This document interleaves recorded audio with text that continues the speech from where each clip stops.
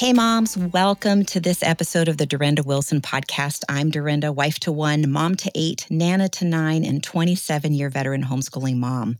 I'm also the author of The Unhurried Homeschooler, a simple, mercifully short book on homeschooling, The 4-Hour School Day, How You and Your Kids Can Thrive in the Homeschool Life, and 31 Days in God's Word. The actual title is Unhurried Grace, 31 Days in God's Word. It's a devotional that I wrote specifically for homeschooling moms. If you have not checked those out, I invite you to do that. You can do that at dorindawilson.com. You can go to Amazon to find those books, and you can find the 4-Hour School Day at any of your favorite booksellers, in addition to the places that I just mentioned. I wanted to also share a great math resource because I know that as homeschooling moms, that can really be a struggle. And I recently got just a little testimonial from a mom who heard about CTC Math from the podcast and had this to say. She said, I now have my son on CTC Math. He is my oldest of 5 and he loves it. He told me he likes that he can move on faster than our previous material allowed him to. This also has freed me up for 20 minutes to spend more focused time with my 2 and 3-year-olds. This is fantastic. Thank you for telling your podcast listeners about CTC Math. I can already tell this will be very helpful for us. So moms, if you'd like to check out CTC Math, please go to their website, ctcmath.com, and check out their free trial. Well, today I am really excited to dive into this topic with so many new families homeschooling. I thought it would be really wise to address the topic of school choice. And what I mean by that is we hear a lot about the government wanting to offer us what they call school choice. This means that they want to give us money to use toward choosing whatever form of education we want for our kids. And I think a lot of homeschooling parents might think, finally, we won't be paying taxes for a school system we aren't using. However, things are not always as they appear. There are some very serious issues that come with what is being coined as school choice. So today, Israel Wayne is here to help clarify what we need to know about this topic. Israel is an author and conference speaker who has a passion for defending the faith and promoting a biblical worldview. He is the author of several books. Just a few of them are Pitch in a Fit, Overcoming Angry and Stressed Out Parenting, which we will be talking about in the next podcast episode. A book called Education, Does God Have an Opinion? And Answers for Homeschooling, Top 25 Questions Critics Asked, as well as Raising Them Up, Parenting for Christians. He is also the site editor for Christian Worldview Net.net and the founder of Family Renewal. So with no further delay, I want to welcome Israel. Thank you for being here today. Oh, thank you, Dorinda. It's a blessing to be on your show. Well, I'm just going to kind of let you take off because I know you have a lot to share, but I want you to just dive in and share what we need to know about school choice. Well, I think what makes school choice so confusing is that the Republican Party strongly supports it and the Democratic Party strongly opposes it. So for most people who lean conservative in their political ideology, they tend to think if the Democrats are against it and the Republicans are for it, then this has to be a good thing. It has to be something that we would support. And I think if we go back to the roots or the origin of the school choice movement and see where it started, we can kind of understand that. So initially, school choice began within the public school system for parents who were operating solely and exclusively within that paradigm. And the idea was that if you had your child in a failing inner city school, for example, because that's where you happen to live, because of your street location, your zip code, et cetera, and you wanted to have your child transfer to a suburban school that had better academics, maybe less crime, less chance of your child being shot, that kind of thing, you didn't have an option. You didn't have choice because you were assigned the school that you were supposed to attend based on your physical location, where your residence. And so Republicans began advocating for school choice within that system, saying that if you are a public school family, then you should have the option of being able to send your child to any public school of your choice, that you shouldn't be locked into one location, especially if you can somehow provide transportation to be able to get your child from location, your house location, to this other school location. And so that's really where the battle for school choice started. The Democrats tended to oppose it because they felt that what would happen is that it would just move students out of struggling school areas, and it would result in a loss of revenue.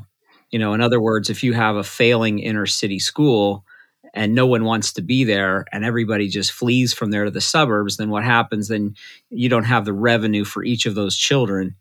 And so that school could close. And so, from their viewpoint, they saw it as a competition to their system that would be harmful economically. They felt that by forcing children to have to attend schools that were local to them, that provided the best opportunity for all public schools to be able to succeed equally. That's their viewpoint. So Mm-hmm. that kind of gives us the background of why the Republicans supported it, why the Democrats opposed it. But then over time, the concept of school choice began to evolve. And this is where it's become more tricky. And it's also where it has become much more relevant for parents who have their children in private schools or who homeschool. And so the idea that was proposed, again, by Republican lawmakers was the idea that the money should follow the child, and that rather than having a child locked into just their local public school, that they should have the opportunity to have tax dollars follow them wherever they want to go, not merely to another public school, but also to a private or parochial school or even a homeschooling situation. And so this has been advocated now for quite a few years, that school choice advocates have wanted to promote this kind of a perspective, but it's gotten staunch opposition from the NEA. It's gotten a lot of opposition from within the Democratic Party. And so in most places, school choice has not really taken off until recently. And then within the last, it's hard to say exactly, but within the last decade for sure, there's been a real full court press on the part of the Republican Party to make this a primary party platform. And the idea that students should be funded by tax dollars, regardless of what type of school situation or scenario they are engaged in. Mm-hmm. Mm-hmm. I have a question about so now that this has kind of switched to be including homeschoolers and parochial schools, why are the Democrats so opposed to that? Well, the reason that they oppose that, I think it's really so. This is where this is where my viewpoint on this probably differs from what they would tell you. Right. They would put it this way. They would say, we're concerned about the quality of the education that the children are receiving. Mm-hmm, And mm-hmm. when children leave our public school system, we don't have any way to ensure that they are receiving the highest possible quality of education. And so their argument would be, we need these children to stay in the public school system for the good of the child, because this provides the best possible opportunity for the child to learn and get a quality academic education and a good social experience. Once they leave our public school building, who knows? They probably are going to be getting an inferior education somewhere else. So I think that would really be their argument, Right. of why they would say it's so important for us to keep these children within the public school system. I'm a little bit more cynical than that. Mm-hmm. And Yeah. I think when you look at everything from academic test scores to character development to safety of the students to less bullying to less indoctrination, less politically correct ideology, and certainly from a faith-based perspective, a total lack of Mm-hmm. promotion of religious values. My view is that the public school sort of offers the worst of all of those I agree. environments. And I understand that there are people who defend the public school system and they are staunch advocates of it. I get that. We have a difference in ideology, but I just think when you look at the metrics, Mm-hmm. it's very difficult to find anything objectively that the public school's doing better Right. than particularly the homeschool environment. Right. Right. And so, yeah, they make a claim that they do a better job in all of those areas. But there's a lot of research that's out now. It's not like homeschooling started last year and we don't have any data, So the studies are in, and Right. empirically, homeschooling has proven to be very successful in all of those metrics. And Right. so I believe that what they're concerned about really is loss of control, Mhm. that they Mhm. no longer have these students sitting in the classroom being directed into a particular kind of ideology. It's my view that they really want to shape a certain kind of citizen, and Right. it's not just, that's just not just my opinion. When you go back even to the founding of the government school system, the people who founded it, like Horace Mann and John Mhm. Dewey and many of these others who were Unitarians or atheists or Marxists, they stated pretty emphatically what their goal was in starting the public school system, that they wanted to create a socialistic society, and they wanted to minimize or eliminate the influence of biblical Christianity in American culture. And so, Right. Right. I think you see that all the way, especially from the 1930s to the present. Mhm. And the thought that these students are not going to be in the brick and mortar classroom getting instruction from their textbooks and their Mhm. teachers, I think it's disturbing to them. I think they fear it, to be honest. So I Yeah. think that's why the Democratic Party is really opposed to it. Yeah, I absolutely agree. I mean, if you look back over the time period that you were just mentioning, it's pretty impressive. They've really had the long game in mind, more so than I feel like the church has in terms of multi-generational, just continuing to understand that education is such a powerful tool to influence the culture, to influence politics, to influence, the next generation. And they have steadily just kind of drilled down on that. And now we're seeing, just such a blatant display of that in the public schools. But I do look back and I think, wow, they have been consistent. They have really um, been just patient and just continued to drill down. And I think that a lot of believers sort of missed that was happening. And I think they're definitely more are queuing in now, but it's been a long-term investment for them. And so yeah, it's pretty terrifying actually. I remember watching a documentary put out by the History Channel back in the 1990s. I think Mike Wallace from CBS News was the host. And if I remember correctly, it was called God in the Classroom. Probably isn't available anymore, but they did a study on court cases related to the public school going all the way back to 1925 with the Scopes trial, which is the trial that eventually led to the introduction of evolution being the only theory of origins that could be taught in the public school system. And they noted that since the Scopes trial in 1925, that Christians had never won a significant court battle at the U.S. Supreme Court level regarding religion and the public schools, that they had consistently lost every single court battle since 1925. Mm, And they even hinted at the fact that that was sort of by design. And right, so right, I thought it was fascinating that, Mike Wallace, who certainly was no conservative, and History Channel, which is no bastion of conservative thought, right. kind of was admitting that, since that time, that there's been a very concerted effort. That Hmm. was actually the Scopes trial in 25 was actually the very first trial that the ACLU, the American Civil Liberties Union, or I call them the Anti-Christian Liberties Union, Hmm. was the first case they ever litigated. And you see how many cases they have fought for, in the public schools to have the Bible removed, to have the Ten Commandments removed, all of that ever Hmm. since. Hmm. It's as you say, it has been a very steady progression. And the reason for that is that social progressives always play offense, and Mm. conservatives almost exclusively play defense. Mhm, And mhm, so progressives are patient and they'll wait for their moment, but their goal, if you can use a football analogy, is always move the ball downfield. mhm, And mhm. the conservatives always have a mentality of block and protect, back Right. up 5 yards, block and defend, back up 5 yards.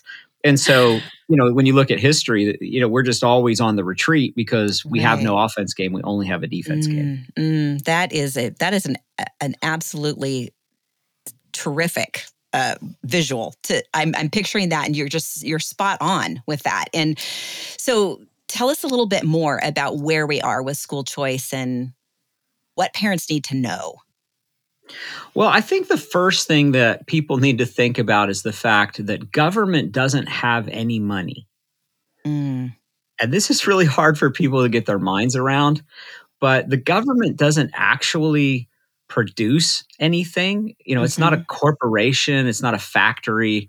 mm-hmm, The only money that government has, it gets from two different sources. The primary way that it receives revenue is by forced redistribution of wealth, where it takes from some people and then redistributes it to other people. So mm-hmm, it really, the system of government education that we have in America is really predicated on a socialistic system of forced mm, redistribution of wealth. And most Christians and even conservatives don't think about this. They often say to me, I'm very concerned about having my child in a public school classroom because they're teaching my child socialism. And from my viewpoint, the greater problem is not merely that the public schools teach economic socialism in the classroom, although they do, and that's a problem. The greater mm-hmm. problem is that the government school system is fundamentally socialistic. It Right, really right. is predicated on forced redistribution of wealth. Mm-hmm, So in order to be for school choice, you ultimately have to be for forced redistribution of wealth. And there's one other way that the government can access money, and that's simply to print fiat dollars, right. currency out of thin air. But someone pays for that. So the thing Mm-hmm, is, it's not free money. What mm-hmm, happens is that value is always dependent and predicated upon supply and demand. And when there's a shortage of something, value goes up. And when there's a surplus of something, value goes down. So the more dollars that they print and flood the marketplace with, the value of the dollar goes down, which means that the cost of goods and services go up. right, So right. in other words, it's a hidden tax. It's a Mm-hmm, tax that you pay at the pump, at the at the gas station, and you pay it at the grocery store, and you pay it every month in goods and services. So when you see the prices of everything skyrocketing and you wonder, wow, why are the prices doubling and tripling and quadrupling for things mm-hmm. that we were, getting a year ago for just a fraction of the cost? It's because the government has printed billions and billions of dollars, trillions of dollars actually, Mm, mm. and flooded the market with it. So that's the first thing I think I want people to think about is the fact that the government doesn't have any money. It only has what it takes by force from some people to redistribute to other people. So if you're for school choice, then you are fundamentally for forced redistribution of wealth. So that's Mm, problematic mhm. from an ideological standpoint. But then, of course, what people say is, okay, well, I don't like the thought of being for forced redistribution of wealth. I would prefer that we don't have that system. However, we have the system. It's Right. in place. And so I pay my property taxes and I ought to be able to get some amount of money back for the money that I have put into into this program. Mhm. The second principle that I think I'd like our listeners to consider is that once the government takes your money away from you and they put it in their pocket, they no longer consider it to be your money. And so a lot of people say, well, the government works for us. We're the citizens. And so our tax dollars it's still our money. These are our representatives representing us. And so we should have access to our money. Mhm. That's a nice fanciful thought. Mhm. But in reality, that is not how the government views it. And Mhm. so, Mhm. in your mind, you could choose to look at it that way, I suppose, but the government absolutely positively does not see it that way. And so that leads us to the third principle, and that is that whatever the government funds, it controls. Mhm. And Mhm. so this is where we have people think, and conservatives say that we need to have a smorgasbord. We need to have an old country buffet, if you will, of educational options with just lots of different choices on the table. And that school choice is somehow going to give us more choice. Hmm. The reality of the situation is that we already have the smorgasbord and we already have choice. We don't need more choices. We Hmm. have lots of choices. We have private schools, we have homeschooling, and we have lots of hybrids. We have lots of varying shades in between. We don't need additional choices. School choice isn't actually giving us any more choice whatsoever. The only thing it gives us is government funding Hmm. Hmm. for those choices. Right. So, if I want to be a private homeschooler, I can do that. If I want to do private schooling online, I can do that. If I want to be part of a homeschool co-op, I can do that. If I want my children in a Catholic school or a Protestant school or an Islamic school or Hmm. a secular private school, like I have all these choices available right now. I don't need anybody to give me additional choices. The question is just regarding the funding. And so when we say that we want to move government funding over into the privately funded sector, what that does is it doesn't break the back of the NEA, which is a line that I hear a lot of conservative Republicans saying that we need school choice because this breaks the government monopoly. It actually does the exact opposite of that. It actually extends government control over into the very few regions and realms that the government has not already completely dominated. Hmm. Hmm. So, as it stands today, religious private schools and homeschools are not regulated, or at least are regulated very little by the US government or state government Hmm. because of the fact that they're not taxpayer funded. And as soon as that funding gets extended to those realms, then not only will the government have control over the government school system, but it will also then immediately have control over the private school system and the homeschool community as well. And then there's nowhere else to go. Right. There is nowhere else to run and hide, if you will, once the government has a complete and total monopoly on all of schooling. So it actually is accomplishing the exact opposite of what many conservative lawmakers are telling us it will do. Hmm. Wow. Wow. I'm sure parents are listening and thinking, I just never thought about it that way. But it is absolutely true that where the government funds, that they have the power. They that like you said, this is not our money anymore. It's theirs. And then they take it and they not only, they take it and they use it as a tool to control everything. And I can only imagine um, how frightening that would be for us as homeschoolers to be facing that, the idea that we have no option to opt out of government influence in our children's education. Absolutely. And one of the arguments that I hear from conservative advocates of school choice, even some leaders within the Christian homeschool community, Hmm. is they say, well, you're just, saying that the sky is falling and you're crying wolf and you're arguing the old slippery slope fallacy and all of that. And they say, well, give me one example of a place where someone has accepted school vouchers and it has resulted in encroaching government control. So let me do that, please. Hmm. Yes, let me please share. do. Let me share a few examples. Sure. So one example that comes to mind is Alberta, Canada.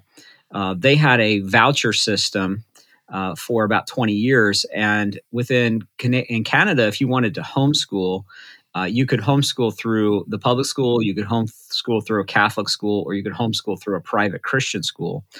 And in Alberta, virtually every single school in the province was government funded, including the Catholic schools and the Protestant schools. Mm. And so all the homeschoolers were receiving vouchers through the private schools. And so the way it worked out, it was something like $5,500 per year per child of voucher money came down to the private school, which was like an umbrella or cover school for the homeschooling families.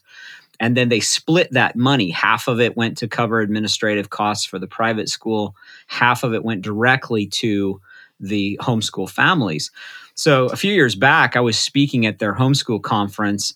And the first night that I spoke as the keynote speaker, I completely sold out of every book that I had brought and had Wow. nothing else for the whole weekend.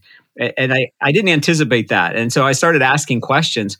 And I found out that essentially, if you were a homeschooling mother with 4 children, you could go to your homeschool convention with $10,000 in your pocket to spend on homeschool curriculum that weekend, but you had to spend it to get it. And so they were buying everything that I wrote. They bought my homeschooling books, they bought my parenting books, they bought my theological books with government bucks, right? And I'm like, this is legal. This is happening. And so I asked them about creating a separate homeschool exemption in their law so that you didn't have to homeschool through a private school, because currently you do. Hmm.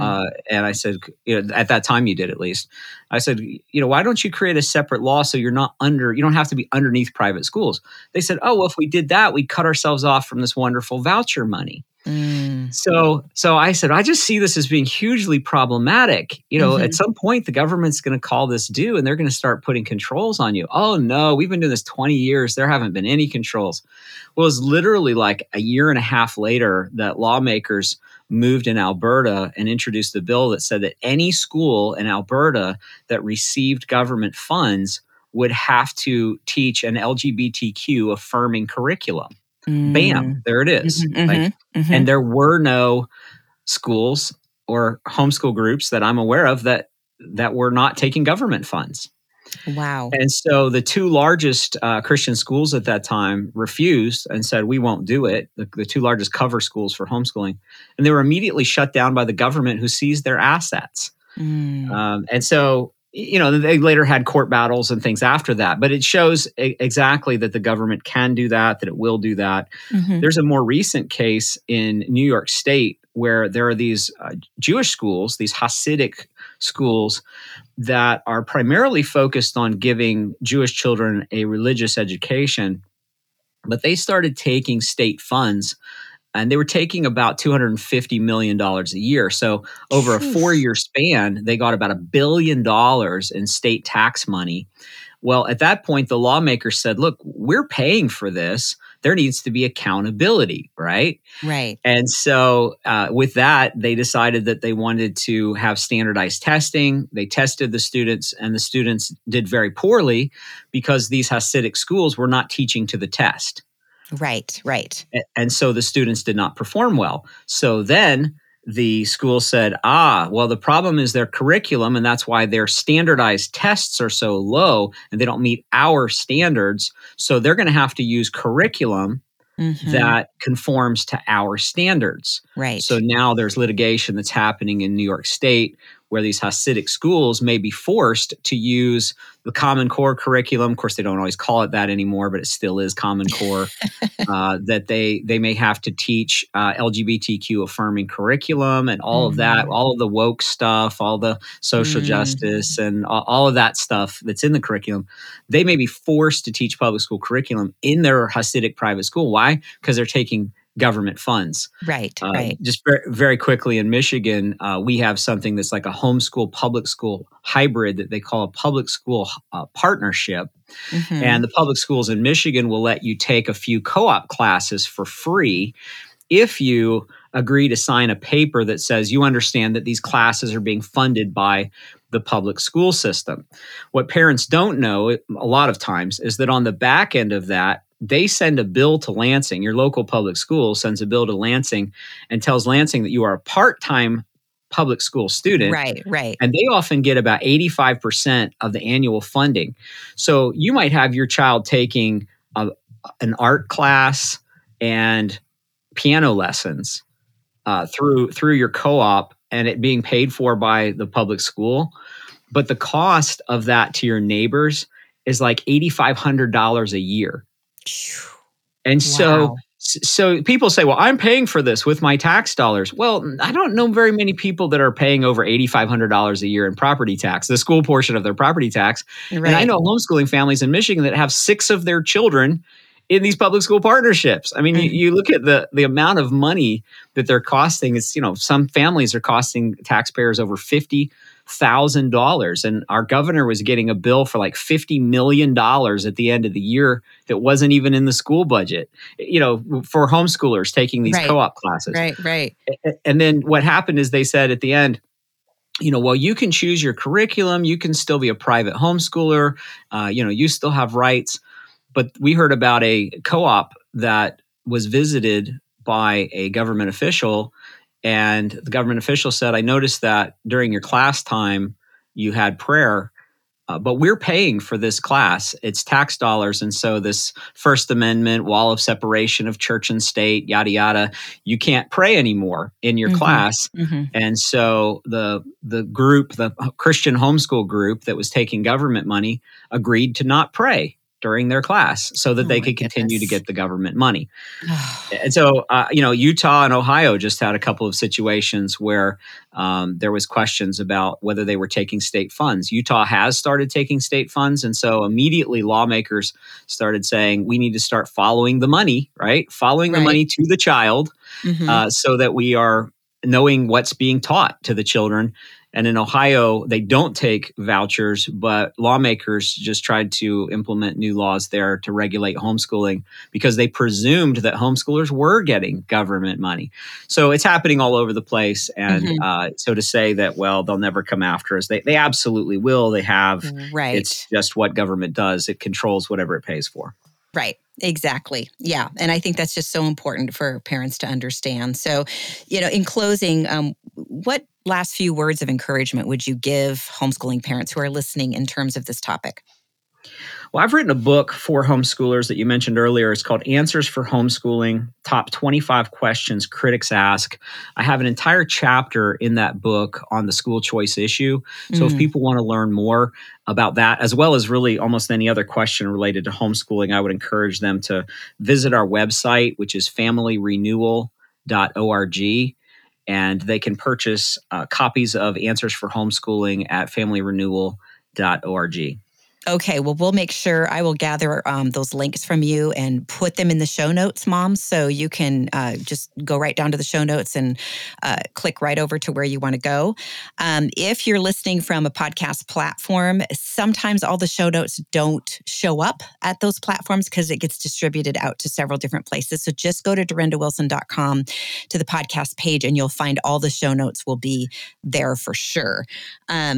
So, Israel, would you mind closing in a word of prayer? And thank you again for being here today and sharing this fantastic information. Loved all the historical facts and the great word pictures you gave. You made it such a clear and concise way to understand what's happening. So, thank you again. Yeah, absolutely. Heavenly Father, we just thank you that you have given these children to us and that we as parents are responsible for their upbringing and their education. They weren't given to the government, they were given to us. And Lord, we just pray that you would help us to take responsibility for this great opportunity that you've given us to help guard and guide their hearts and minds. Lord, help us to be faithful in this task. We do pray for continued legal freedom in our country. We pray for our government officials that they would recognize and protect the right of parents to raise their children as they see fit and as they believe best.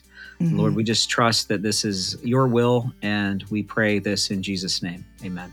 Amen.